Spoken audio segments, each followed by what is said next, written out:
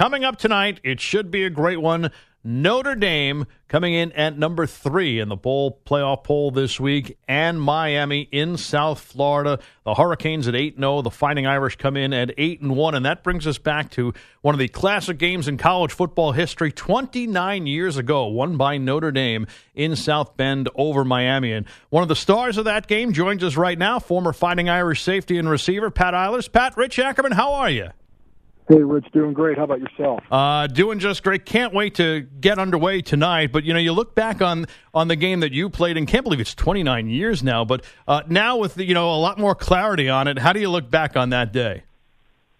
No, I was just, I have now, since then I've had married 4 kids, 3 daughters, 2 daughters have graduated, and the reason it's relevant is they're both down in Miami.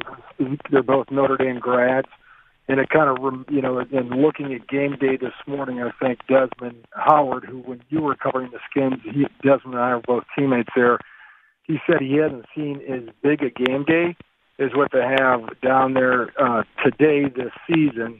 And so the electricity that you see on the campus, reminiscent of 29 years ago when we were in South Bend, and, it's what college football is all about. You look forward to these rivalries. Hopefully it's a real healthy rivalry, and we'll have a great game tonight. Absolutely. How good does it make you feel, as you mentioned, you alluded to your daughters, but how the players have embraced the history of this rivalry as well. I mean, it means something to them tonight. It means more than the fact that they're both trying to stay alive in the playoff punt. Yeah, they both have a swagger, but a different type of swagger.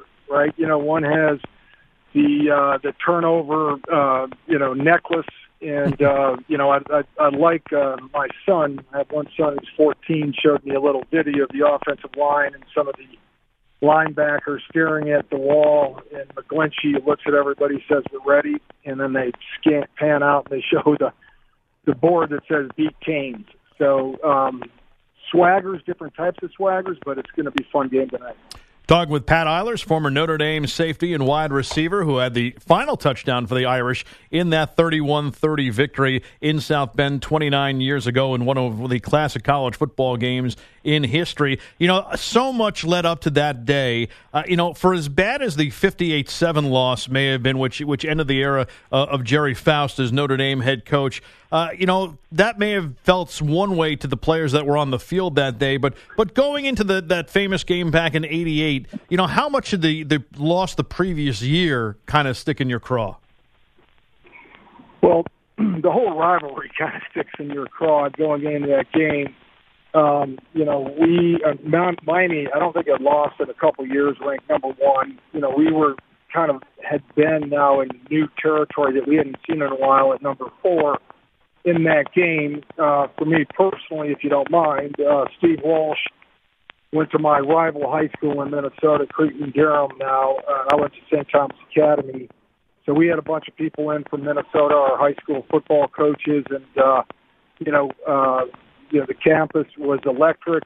Obviously, things were pretty charged. We had that little incident before the game. They've since, as you know, probably, Rich, now have a separate entrance ramp to the field for the visitors' locker room.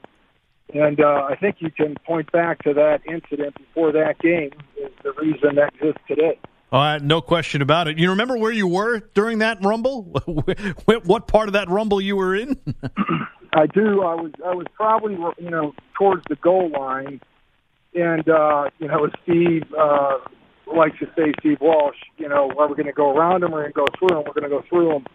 And when it was happening, everybody, there was just something, every now and then you get that sense that there's something wrong in the world. And that had never happened before. It never happened subsequent to me like that in a pregame warm-up. And, it was wrong for them to run through our drills, pregame drills, and it was probably wrong for us to respond the way we did, which is what, Coach Holtz focused on in the locker room for a bit before he kind of reset us to go out of the tunnel. But we have to do a better job of representing the University of Notre Dame, and hopefully the way that turned out, and how the team has conducted itself since then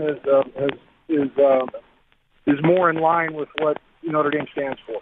I want to take a half a step back. Obviously you talk about Coach Holtz's famous speech, and we'll get to that in a second. But before he delivers that, in the interim between the end of the fight or melee, whatever, skirmish, whatever word you want to use, and you're back in the locker room before he actually comes out, what collectively was going through this team? Was the adrenaline pumping? Was it just an uncertainty of where we going today? What was it like before Holtz delivered that speech?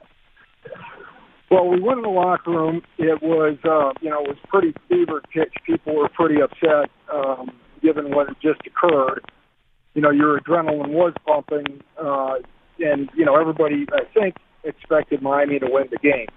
But we were all pretty upset of what had occurred, and then it didn't help, honestly, initially, when Coach Holtz came in and kind of reminded everybody this is, bigger than college football. We're representing, if you're of the faith, you're representing the Mother of God, and you got a bigger responsibility than just playing a football game. And as you know, his famous words, and where you got an afternoon to play, a lifetime to remember, and save Jimmy Johnson's ass for me, and that turned it right back on. So, tonight they got an evening to play and a lifetime to remember, and maybe 29 years from now, one of those guys will be on the phone while you're still doing this, Rich. Well, let's hope.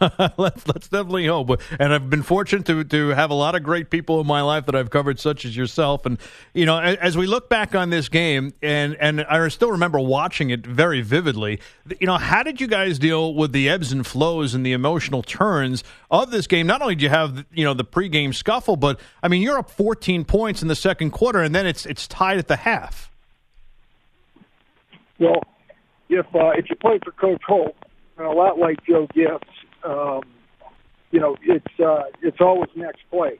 So you can't let those emotions impact what you're doing, and it's called next play mentality. And next play mentality is, regardless of what just happened, you got about 30 seconds to get in the huddle, get back to the line, and try to execute again. And good football players and good football teams can do that, and those are the ones, if you think back to last year's Super Bowl with New England, that's the hallmark of a great team. Speaking of the great team and the great coaches, you look back at that game, what was ultimately the difference between, you had some guys in the College Football Hall of Fame in that game, you have guys in the Pro Football Hall of Fame perhaps in that game. What ultimately turned that tide? That's a very, very good question. I was going to just say that there was only 60 minutes in the game, and it was neck and neck all the way, and we just happened to be up when time expired on the clock. I really have a lot of respect for the University of Miami and the fact that Coach Johnson tried to go for the win. I was glad that the coaches and Barry Alvarez, who's now up in Wisconsin, had our defense prepared, for the plays that they were running. So, Pat Carroll, was able to recognize and defend that play.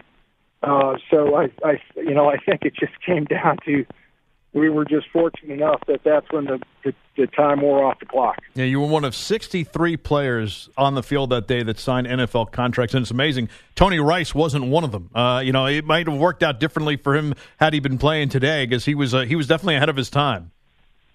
No doubt. Great player, great teammate, great captain of the team.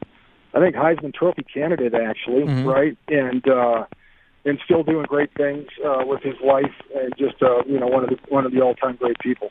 Real quick, I know you're leaving the country. I hope you'll be able to watch us on Slingbox or a DVR of some sort. But your thoughts on tonight's game? I think we were exposed a little bit last weekend, second half, by Wake Forest. They did a very nice job with that, run-pass option. I would expect to see some of that this evening. And then I would, I think everybody knows we have, a great offensive line coached by Harry Heastan, one of the great collegiate football, coaches. And, I think we have to, in order to run, we have to execute and show people that we can pass. We got to be a balanced attack, and I think we made. It wouldn't surprise me if we saw a 9 in the box. A lot of blitzing early on, just to see and put some pressure on Brandon and see how he can respond to it. Because first-year quarterbacks have a little harder time reacting quickly. And if you think about it, if you got 4 rushers, you got 2.8 seconds to get rid of the ball. A blitz with 5 rushers, 2.3 seconds. If they send all 6, you got about a second and a half.